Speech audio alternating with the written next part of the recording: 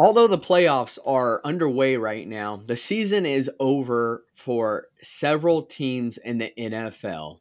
But with their seasons being over, a lot of teams were quick to jump the gun when it came to firing their head coaches. We are seeing a coaching carousel more than you will see at a carnival ride. And it is crazy what is happening right now in the NFL. We have all heard of the butterfly effect, but we are now seeing the domino effect. I'm your host, Matthew Raridan, and this is Total Sports Talk Beyond the Lights.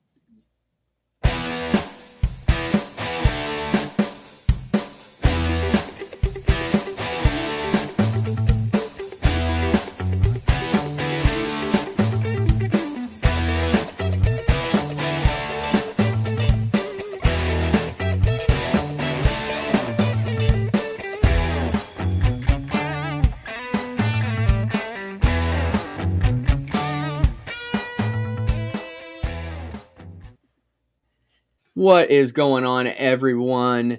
Like I mentioned before, there are coaching vacancies everywhere right now in the NFL. It is like a Motel 6.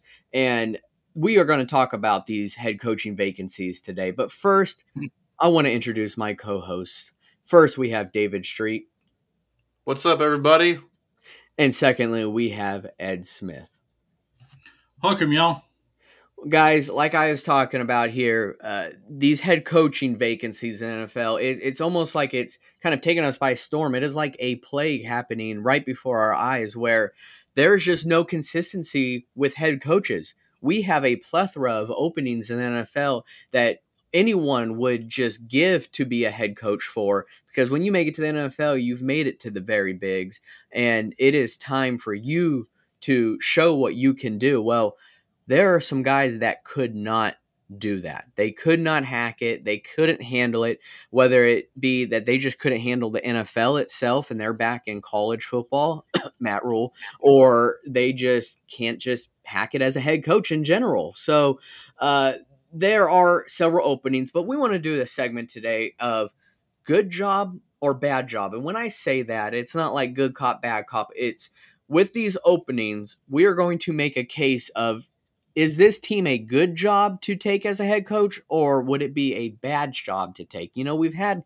interviews before where we've sat down and things just sound really good and you have a great feeling like, well, I think this would be a great job. I think I'd be a great asset, and I think that we would work great. And then you sit through sums and you're like, this is a complete joke. You guys don't even know what you're doing as an organization. Of course, these are things that you say in your head. You're not going to tell them that, but it's pretty obvious that you would not be a good fit there. So we are going to break that down in teams and if it's a good job or a bad job. So I'm going to go ahead and start here first with the Carolina Panthers. I'm going to list out some pros and I'm going to list out some cons. And, well, the pros are not really going to outweigh the cons. I'm just going to give you a little hint right now. But I think the first pro here is pretty obvious, and that is Bryce Young going into his second year here. And with his first year, he saw a head coach in Frank Reich get fired, but he also saw his GM and Scott Fitterer get fired. So that's not really good to see in her first year there, especially as a rookie, but things can only go up from there, right? So Bryce Young has shown in college that he could be a fantastic quarterback, especially at his size. I mean, although he was wearing cleats when he got measured at the combine, we know he is not a big guy at all. He is very small, soaking wet. There's no way he weighs more than 200 pounds, but he has talent. He is very talented, and he's shown some flashes of that this year. But unfortunately, this Panthers team can only win 2 games. And going into this next year, they have roughly maybe in the ballpark of around $40 million in cap space, give or take.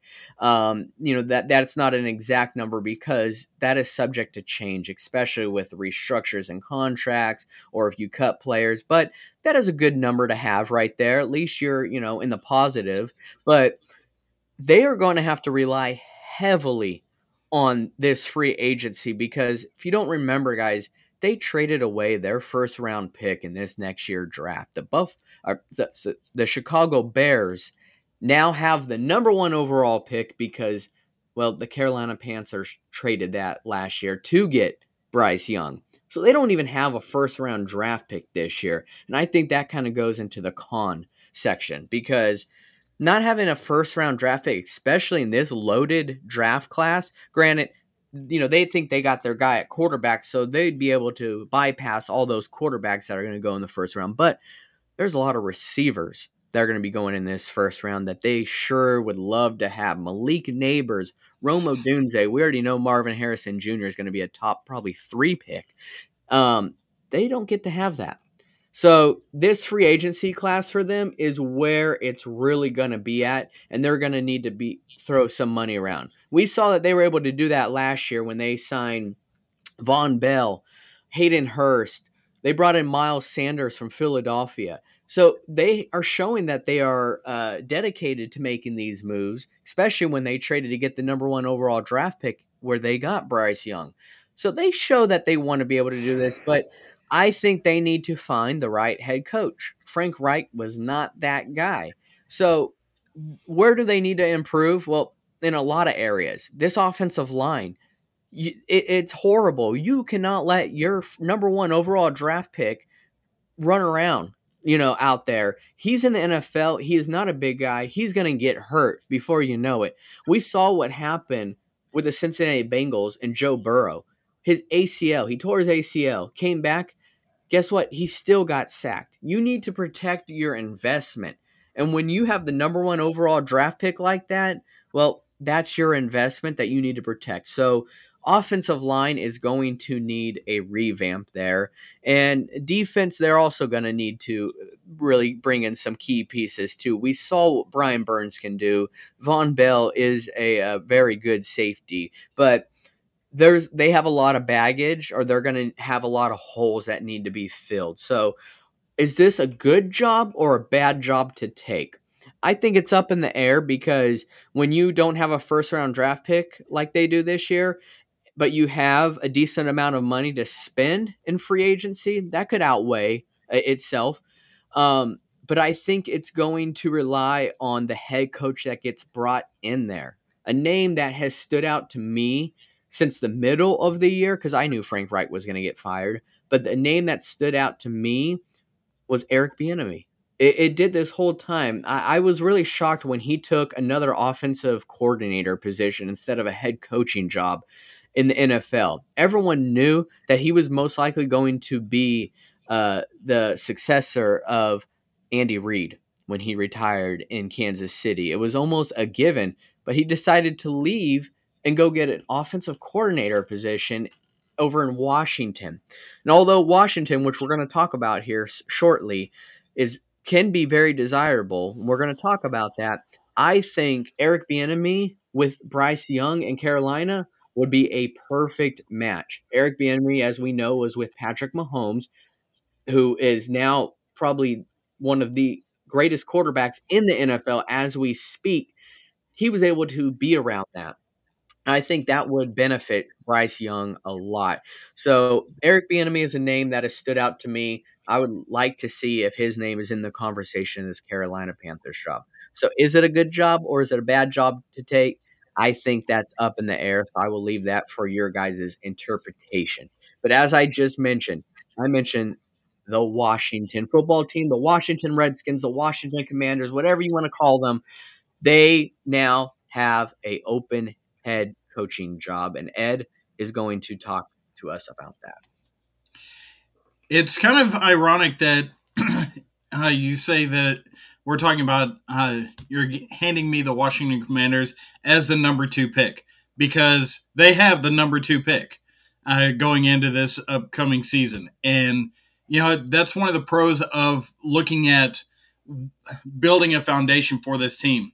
The biggest key to their foundation right now is going to be in the front office because they recently had an ownership change, getting rid of Dan, oh my God, Snyder, getting him out the way, so this new ownership group, which is, I want to say with 14 different members of this ownership group, including Magic Johnson, who's apparently has his mitts and everything nowadays.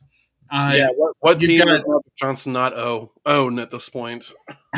I think he owns a lemonade stand down the street from my house. It's crazy. Yeah.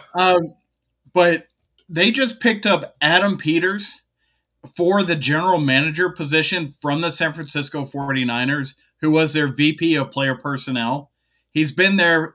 He had been at San Francisco for 7 seasons, and he's somebody that has grown from being a scout with New England and Denver into this role here over the course of the past, I want to say it was 12 years I saw.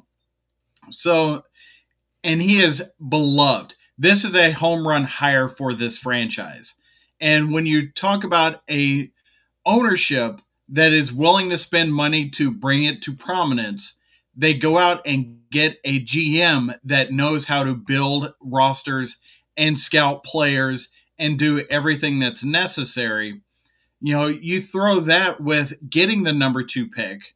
You throw that in with this team has the absolute most amount of cap space going into next season. Right now, it's looking like it's going to be around double what Matt was just talking about with Carolina.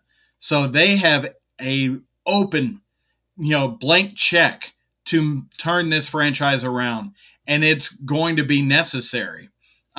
Because when you look at the things that have held this franchise back, one is already gone. We already talked about Dan Snyder. He's out. Done. They tried to make Sam Howell be a thing. It's like trying to make fetch happen. It's not going to happen. Sam Howell, he did decently at, 3,900 yards for this season, but it was a 4-13 record. Why do you think they have the number 2 pick? I mean, it's just not something that he was able to sustain. And in looking at it, they were 1-10 in their last 11 games. That's Dan Orlovsky level with the type play when you're talking about that. But the other part that they really have to work on as a franchise is their facilities. When they start ranking facilities between the different 32 NFL teams, the Commanders, I almost said Redskins, the Commanders are dead last between travel, their locker rooms, their treatment of their families, the nutrition, their weight room, all these factors involved. It is the worst facilities in the NFL. And when you take those two into account, those are tough things to get free agents to come play with you. But when you see this new ownership group, really gut the facilities and upgrade in the quarterback, which they should do in the draft, and with that open checkbook, this is going to be a good job. You just got to land the right guy to get the wheels turning. And, there's several guys out there. I'm surprised I'm not seeing more traction from these high-profile names that are out there, like a Pete Carroll or, even Belichick, because he started with the new ownership group when he went to New England, and that turned out pretty well for him. So why not give him an opportunity in the nation's capital? He went from being a Patriot to a Commander. That would be just come up peaches, in my opinion. But David, are you seeing the kind of the same things of what I'm looking at on that? Yeah, for sure. And, to add to your point about Washington just having crappy facilities, crappy stadium and all that, do you guys remember, I think it was last year, where Jalen Hurts almost got crushed by the rails at the stadium? Yeah. Remember that? And also, isn't Washington's surface responsible for 2, maybe 3 devastating quarterback injuries? Alex Smith, I believe. Who was the other one? Joe Theismann, I think. Yeah, probably the most. That was an old JFK. Yeah, or RFK. Gotcha. But the point being is that stadiums in Washington, D.C., Maryland, actually. But yes, stadiums in Washington, D.C. don't seem to turn out well for quarterbacks there.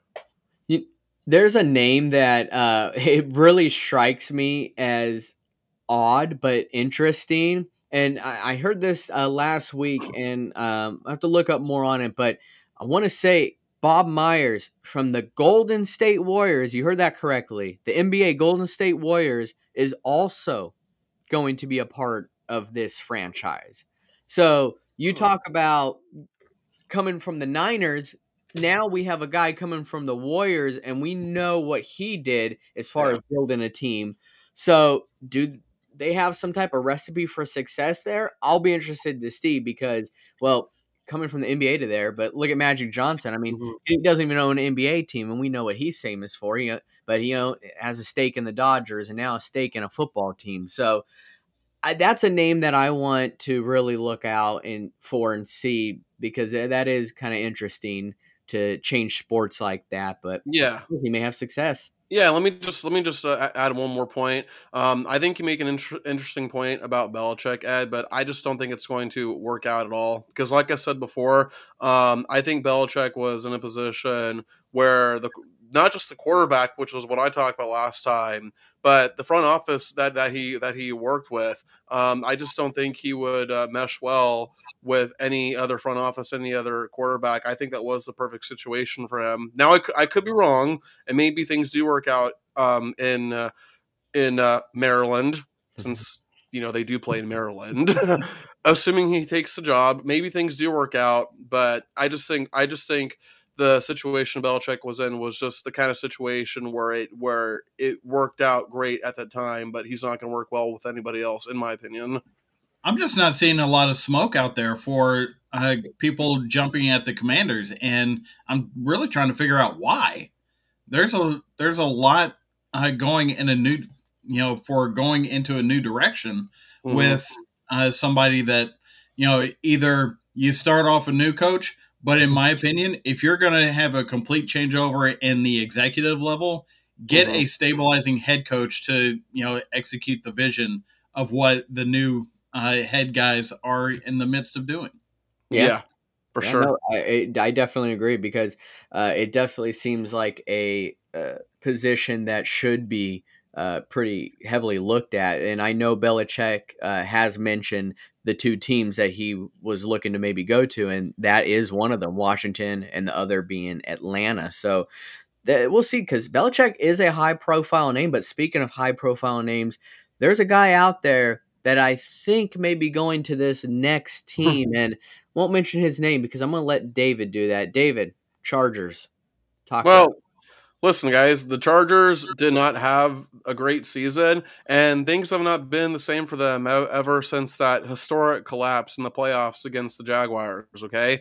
But don't be fooled by the record, okay? This is still arguably top 5, top 10 talented team in the NFL, okay? Talent with the Chargers has never been an issue. The issue has always been coaching, okay? And you want to talk about talent? I mean, Justin Herbert, like what coach would not want to work with Justin Herbert? The Chargers have had their issues, but Justin Herbert is the least of those issues, okay? They have guys there, but here's one major issue that the Chargers face, okay? They're around $40 million over the cap space, okay? So they're going to have to make some sacrifices. They're going to have to restructure some contracts, and they're probably going to have to make some cuts as well, You okay, Ed? Okay, cool. Oh, you're unmuted, by the way. So when it's time for you to talk, just want to make sure that you're unmuted. Actually, I realize now why you are muted, but anyway, but yeah, they're probably gonna have to make some cuts. Mike Williams, I imagine, is probably gonna get cut, and Joey Bosa is probably gonna get cut as well.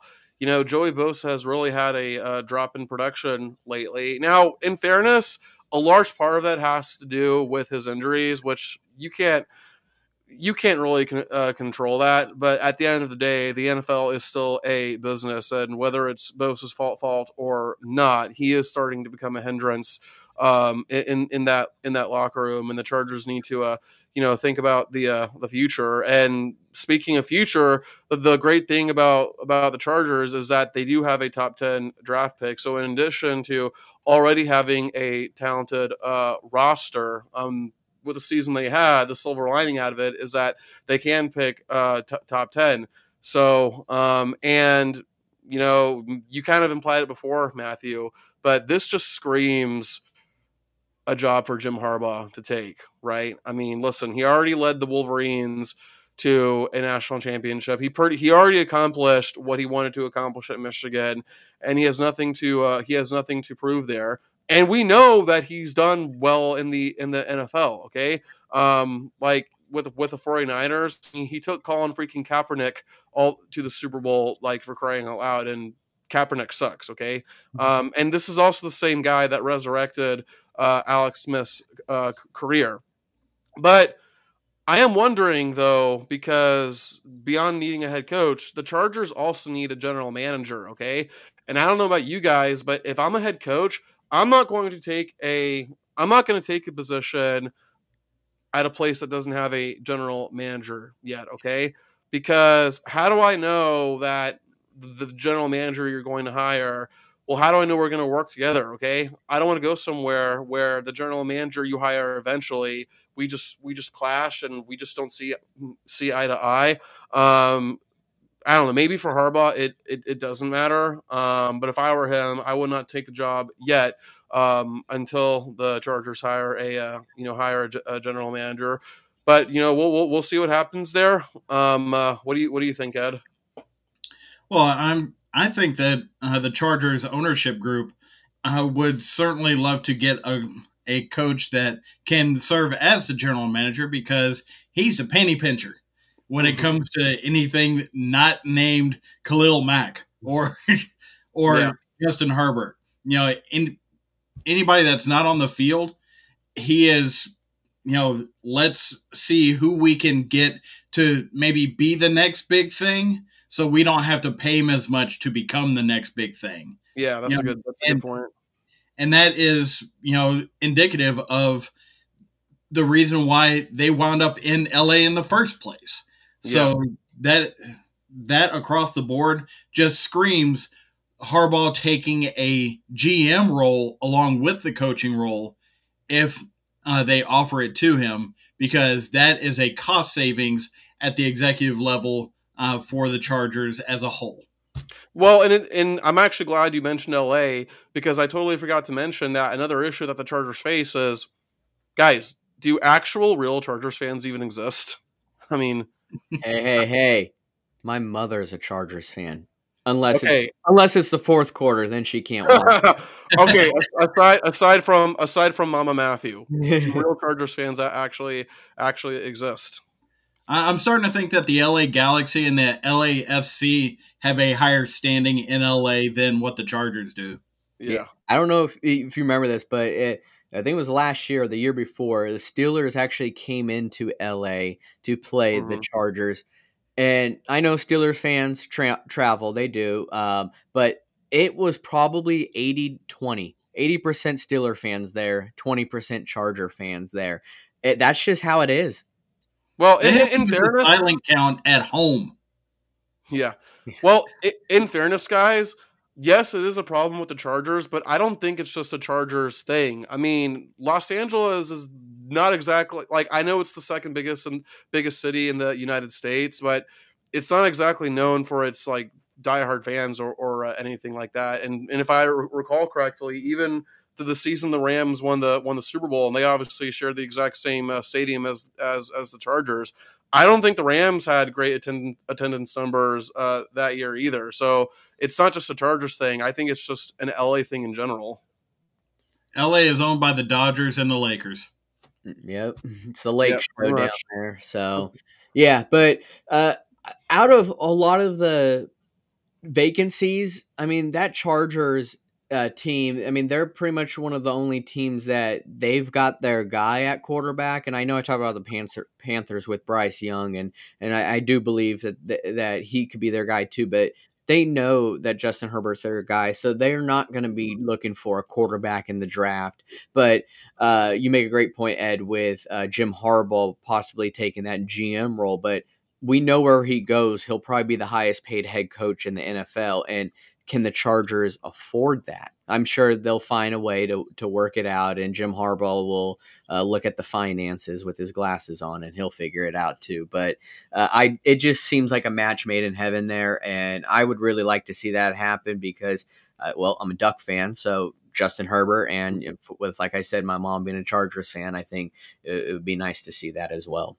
And then one last point I'll add is that, let's not ignore the fact that, like, Jim Harbaugh is more accustomed to working with quarterbacks who aren't necessarily bad, but let's be honest, is J.J. McCarthy going to be the top pick? Obviously not. Is he even going to be a first-round pick? I don't know, but it's not a guarantee. Like, this would be a situation that would be unique for Harbaugh, because he would actually finally be working with an elite quarterback, which is usually not the kind of quarterback that he works with. Yeah, it's gonna be different for a change, and Harbaugh's at this point in his career where he's not wanting to develop a quarterback immediately. So by having someone that's already developed a little bit is better than nothing. So, but I think that Herbert and Harbaugh could use each other. But I think it's safe to say that would be a good job to take, especially with Herbert and where he's at in his career. But this team, I'm going to just start right off the bat. This is not going to be a good job to take, and that is the Tennessee Titans. I think that right now they've got the most question marks out of any team out there, and it's mainly because, Mike Vrabel's gone, and who's going to be their quarterback? And Derrick Henry's gone, and he's gone for good. There's no chance that Derrick Henry is coming back to the Music City.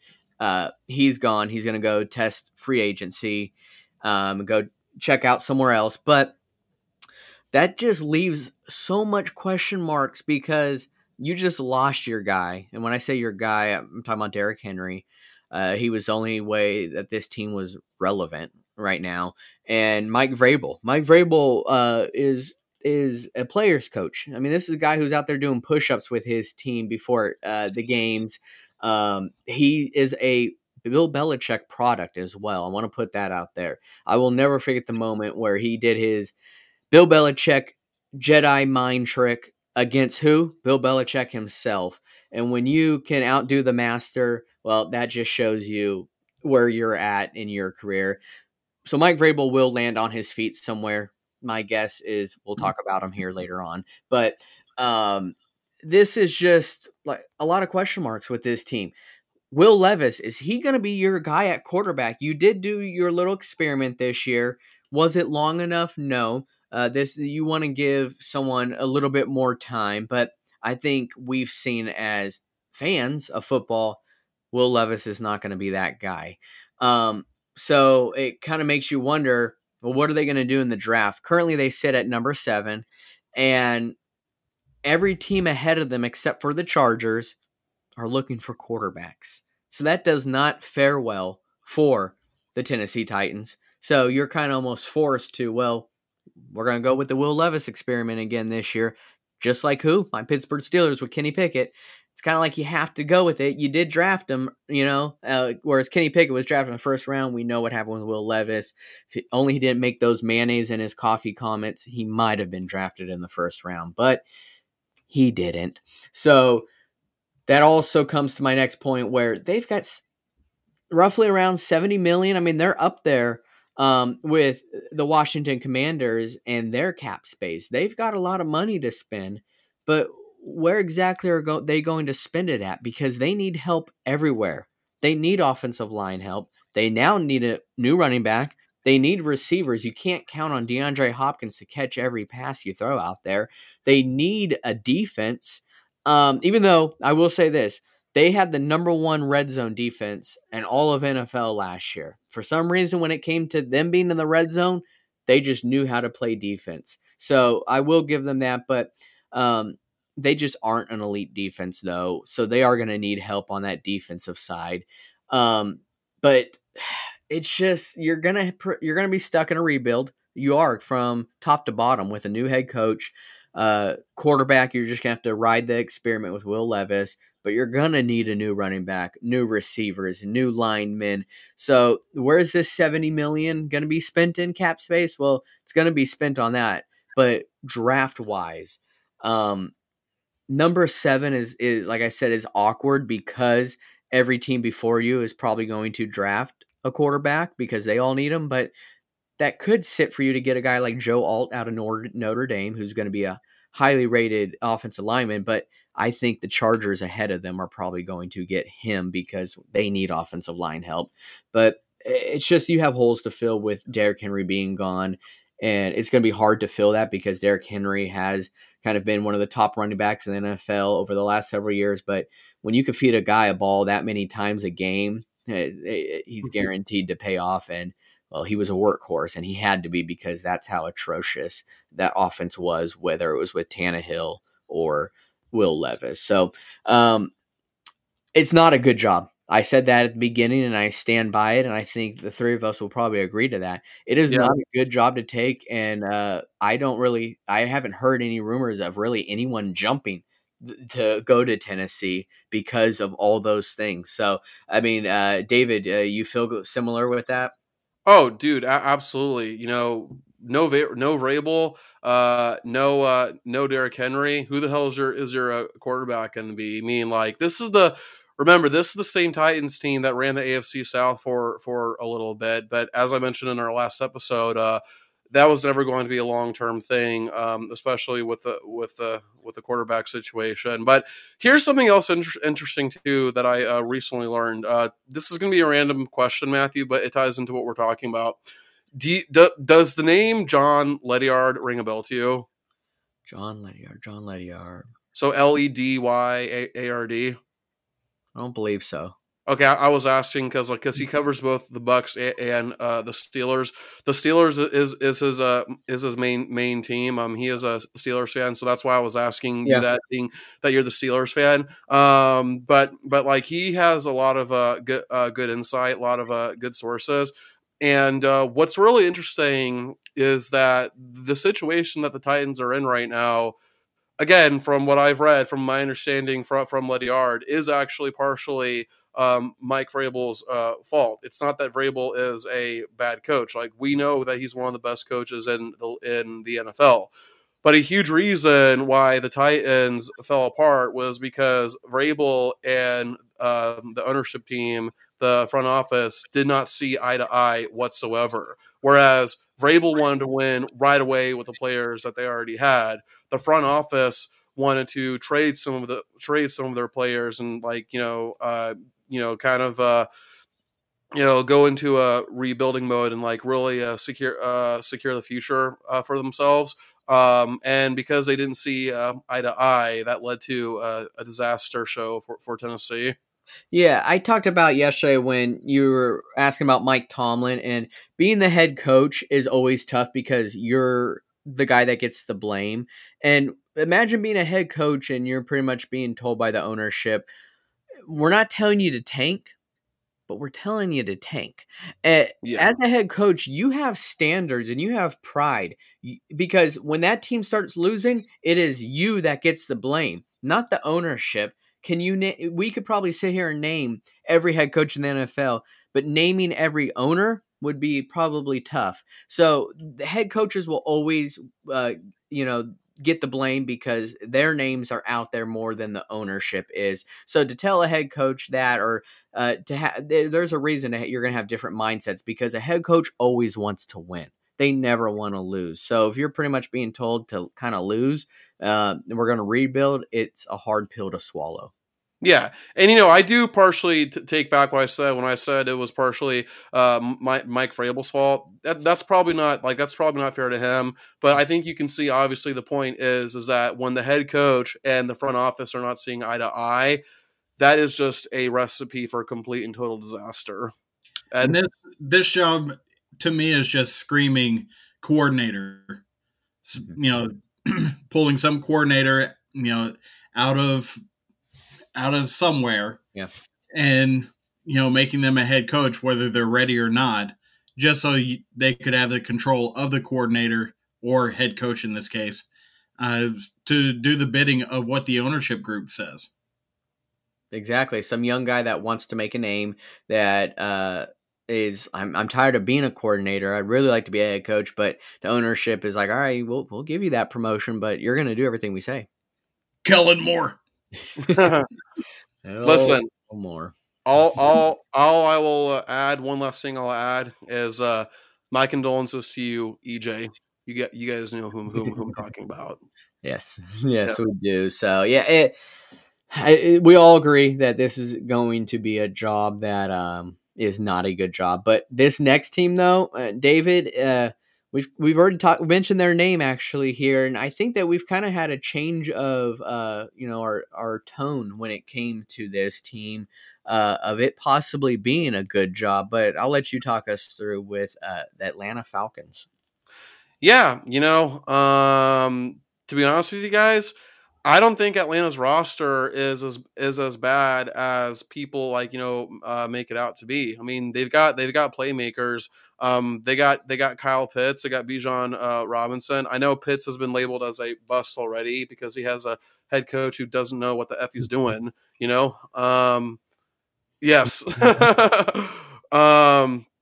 But also, I think Atlanta has a really underrated defense. The secondary, especially, the secondary was, I don't know if quietly is the right word, but they were one of the best secondaries in the NFL, headlined, of course, by none other than Jesse Bates. The front seven, I think, it definitely does need to use some work because Atlanta's rush defense wasn't exactly the best. It was bottom 10 or near bottom 10.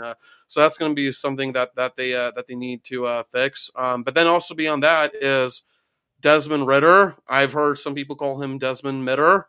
But you know what I think is really interesting about the Desmond Ridder situation?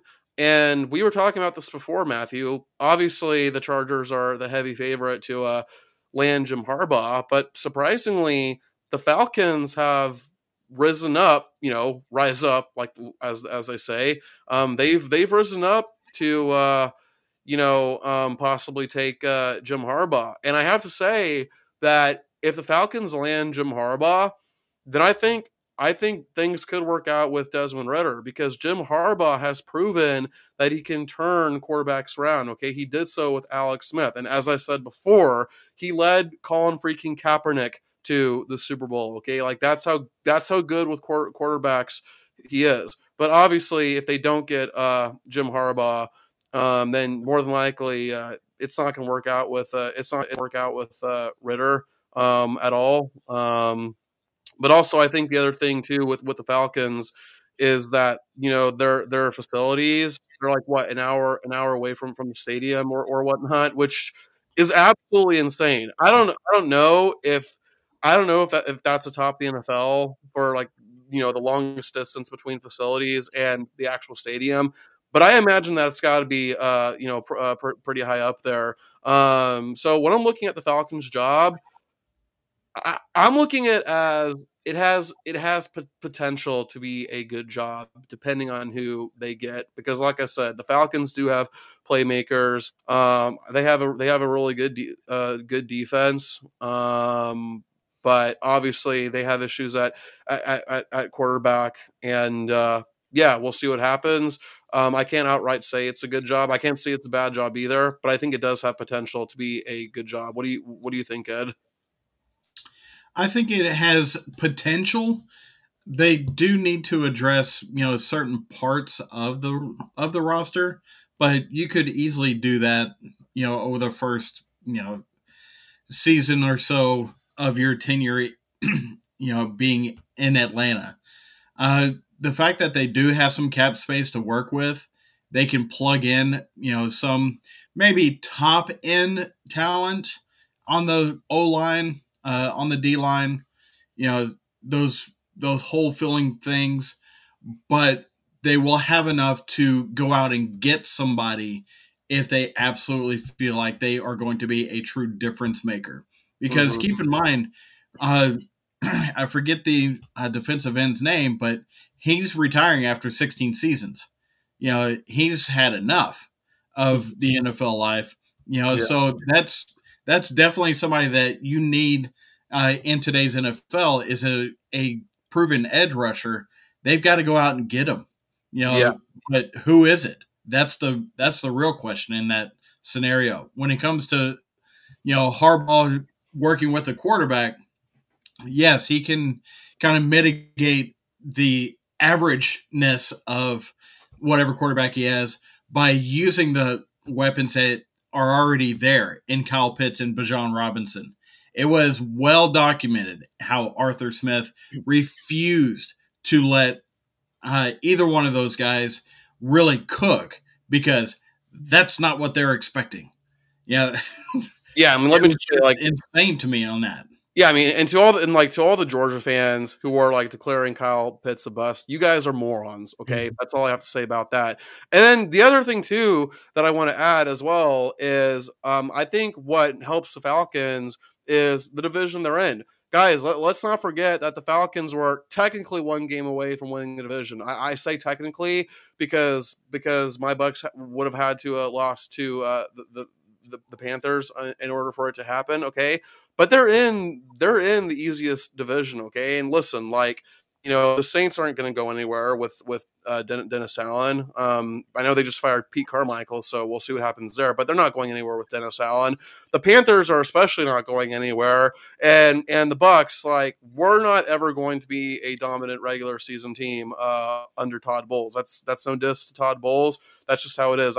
We're never going to be a great regular season team under Todd Bowles. So the Falcons are we know they're in the easiest division. Like, they're in the division that if they just make a few right moves, like, the division could be theirs for the taking.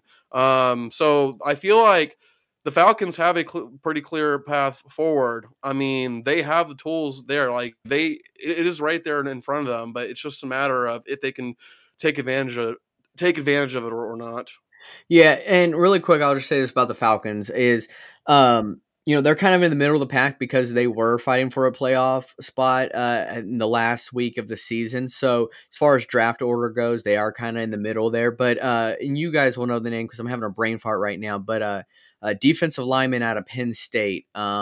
Gosh, he's got an interesting name. I can't. Chop Robinson? Yes.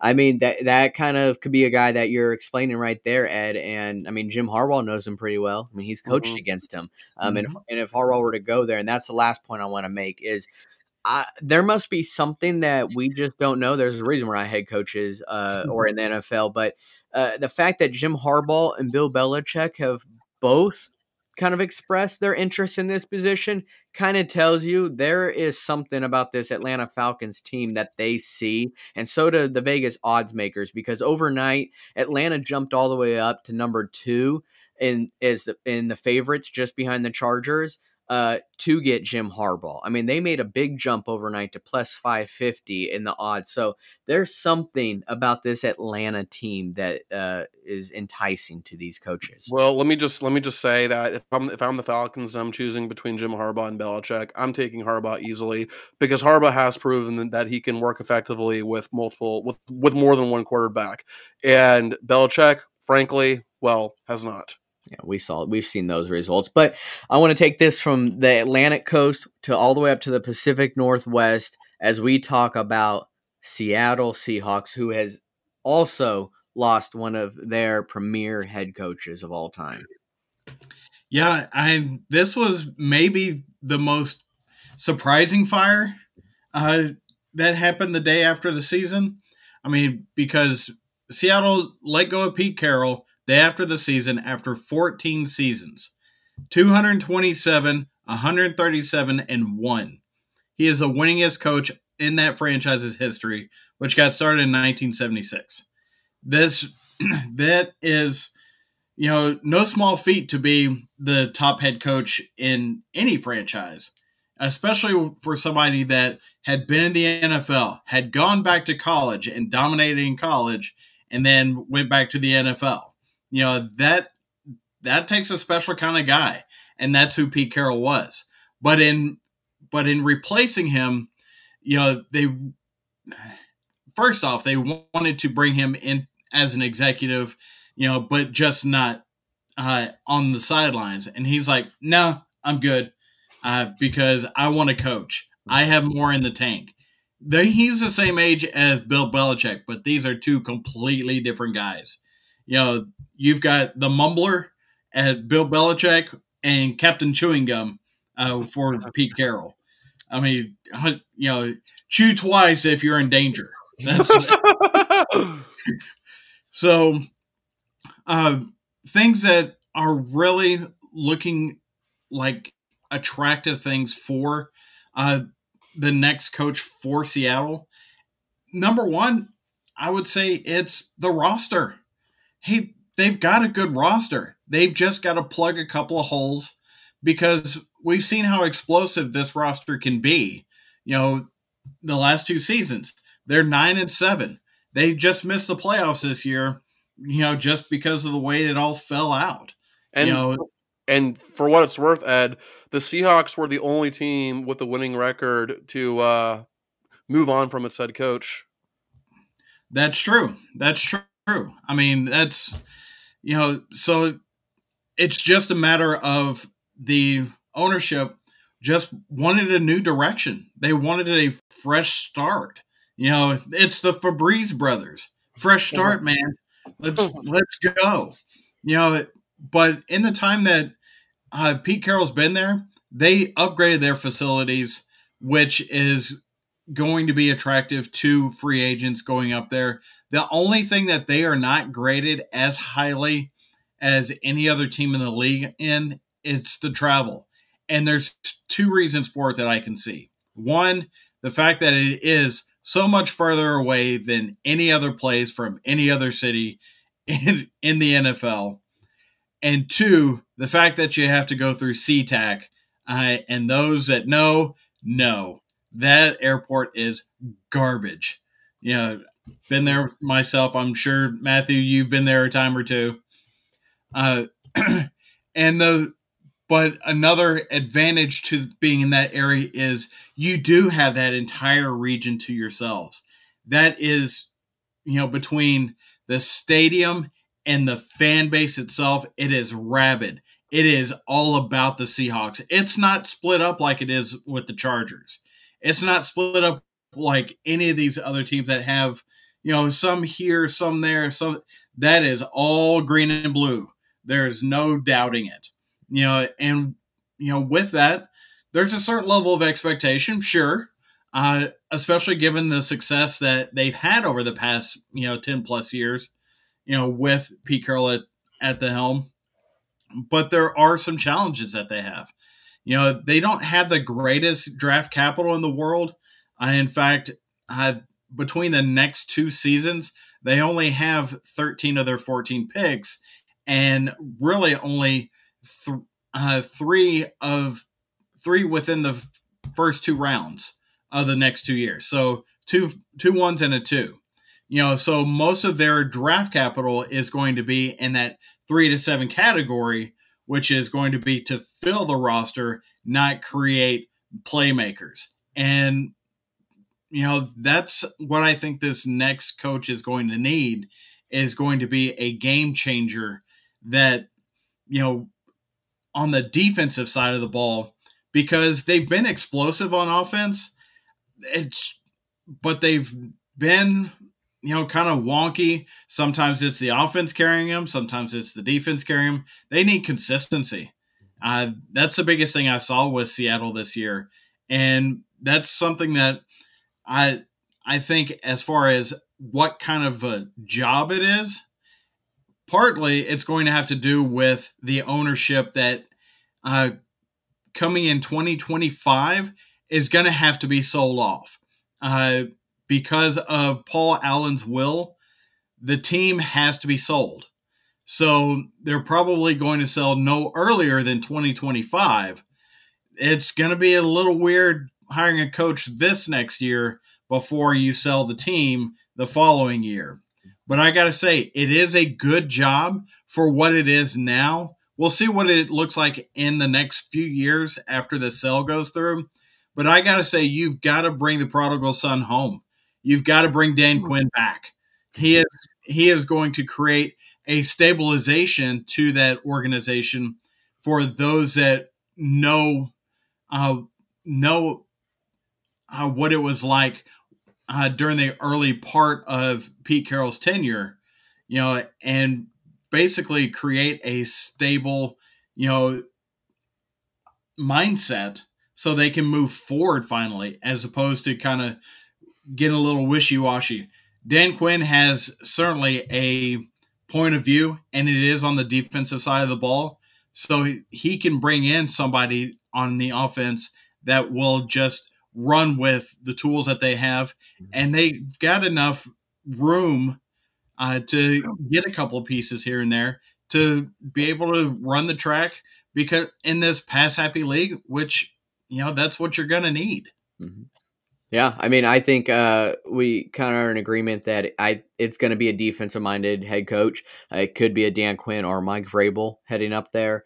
I feel like that's the direction they're going to head, and they do have those pieces on offense where they could kind of trust in them to do their thing while having a defensive-minded head coach. So look in the draft. I mean, who knows if they are doing a complete Febreze Brothers situation, that could mean Geno may not be their starting quarterback. They could go with a guy like Michael Penix or even a Bo Nix, who is familiar up there, to be their next quarterback, because they do have the threats out there on offense. So Seattle's going to be a very desirable place, in my opinion, but there are some weird contingents, such as selling the team and being hired as a head coach right before they sell the team. So that could be why there's not been a whole lot of bites on the bait yet. But there's a team that may be in one of the craziest locations in the whole United States. And when I talked about head coaches that can't hack it, well, they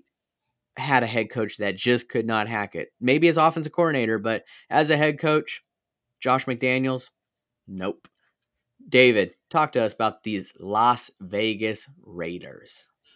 Yeah, well, the Raiders are certainly an interesting team. They just came off an 8-9 season, and they actually had a positive point differential. I think it was like 332 points for, 331 points against, something like that. The Raiders, I think they might have one of the more underrated rosters in the league. I mean, I think everybody knows that Max Crosby is a complete game wrecker, and Trayvon Merrick might be the most underrated safety, the most not just safety, just the most underrated defender. Period. He doesn't really get a lot of love like other defenders, like other safeties do. So I think there is potential for the Raiders there, but there's some things that they're going to navigate. Like one, I mean, Aiden McConnell, I don't think he's the long-term answer for the Raiders. So we'll see what happens with him, but they're probably going to have to move on from him. But also their draft capital probably it could use some improvement, and they're probably going to have to trade away some big time talent just to improve it. And I'm just going to go ahead and jump ahead to who I think the coach is going to be. I think it is going to be Antonio Pierce. I think they're going to take the interim tag off because, and I'm sure you guys saw, but Max Crosby made it very clear, if Antonio Pierce is not the head coach, then I'm leaving. I want to be traded. Okay. But okay, let's just say that they're in a situation where Pierce was always going to be the interim coach, and they want to get somebody else. I'm not asking if they should, because they sure as hell shouldn't. But could you see a scenario where the Raiders actually do trade Max Crosby? Again, not asking you if you think they should, but do you think they possibly could trade Max Crosby? Yeah, if they feel like they are going down a route that's not going to be pretty, like the Steelers with Le'Veon Bell, they can trade Max Crosby, hopefully get some type of draft capital in exchange, but they don't want that. It's so crazy. Well, let me ask you this: which one would give you more draft capital back, or a better player back? Is it Max Crosby or is it Devontae Adams? I mean, it sounds like Devontae Adams doesn't want to be there, and I'll talk about that here in a bit. But it's just that is a good question. It's just crazy, and it's crazy that we're even talking about this. I understand that Max Crosby is not the quarterback, okay? But overall, he is the best player on that team. He is the face of that franchise. And I just cannot imagine them I just cannot imagine the Raiders not meeting Crosby's needs. Again, even though he's not the quarterback, he is undoubtedly your most valuable player. Oh yeah, absolutely he is, and I think we all know that this Devontae Adams Vegas trip is just a pit stop. It was a disaster right from the beginning. Whereas Max Crosby, is and should be the face of your franchise, past, present, and future. Whereas Devontae Adams, I don't think you could really count on that. Yeah, for sure. But this Raiders team, this is a very interesting thing, and I don't want to put a whole lot of fault on the head coaches or the team itself. I mean, let's talk about this franchise that over the last 3 years has been nothing but a distraction left and right with Chucky, John Gruden. We saw what happened there. Henry Ruggs, let's not forget about what happened with that. I mean, that happened right after they moved to Vegas. That became such a big issue. The Josh Jacobs, Jimmy G. I mean, there is Chandler Jones. Yeah, Chandler Jones. There is just nothing but distractions there. And of course, you're going to hear maybe Vegas was a bad idea. There's a reason why there wasn't a pro team there. But there's just something about them that is a weird situation because of all this distractions, and they've still been kind of relevant. But Devontae Adams has made it clear he does not want to be there. He would love to be in New York with Aaron Rodgers, his pal, and try to win a Super Bowl, one last hoorah. But I think Antonio Pierce is the guy. He should be. The team has stood behind him, and they've made it clear that they want him to be their head coach. And I think you do need to listen to a team. I really do. I know they're not the owners, but these are the guys that are with him every single day. And if they stand behind their coach, well, guess what? He's going to stand behind his team. And I think that needs to be talked about more, that they want Antonio Pierce, and Antonio Pierce wants to be there. So they should drop the interim tag and put him as the head coach full time. Yeah, and like I said about the Falcons, where they have potential, it has potential to be a good job. I think the Raiders has some potential, but there's a lot more risks involved because of, well, frankly, all the things that you mentioned, Matthew. Yeah. So and Mark Davis has the potential to have a good haircut. So, my gosh, don't even get me started on that pumpkin pie haircutted freak. So, there is a lot of openings right now in the NFL. Some are more desirable than others, and well, they all got to get filled. Who's going to fill them? We don't know exactly. So I would like to hear your guys' thoughts on who you would like to see fill these vacancies and who you think will fill these vacancies, because, well, there's a reason we're not owners and we're not in the NFL. We may think one thing, but it may be the best for another pick. So drop in the comments what you guys are thinking when it comes to these head coaching vacancies. And guys, I have a very special message here from a friend of ours, and her name is Britta, and this is from Britta. In 2024, the conservative movement is more ideologically diverse than ever, and infighting threatens to divide us. Unfiltered is a space where folks from all over the right can openly share opinions and debate our differences in a laid-back and friendly atmosphere. Join Britta and special guests to chat about everything from politics, culture, religion, relationships. Catch Britta Unfiltered live on X, or listen to them on Apple or Spotify. You will not want to miss out, especially what is happening with the election coming up, the Iowa caucus. There is a lot to talk about, and Britta wants to talk about it. So go ahead and give her guys a follow and like. She will be live on X or Twitter, whatever you want to call it. But guys, this has been one heck of a show. I appreciate you, Ed. Appreciate you, David. There is a lot to cover when it comes to these coach vacancies. And I'm just going to tell you guys now, we're going to be covering what's happening in college football too. Don't you think we missed out on this Kalen DeBoer situation in Alabama and Jed Fish in Washington?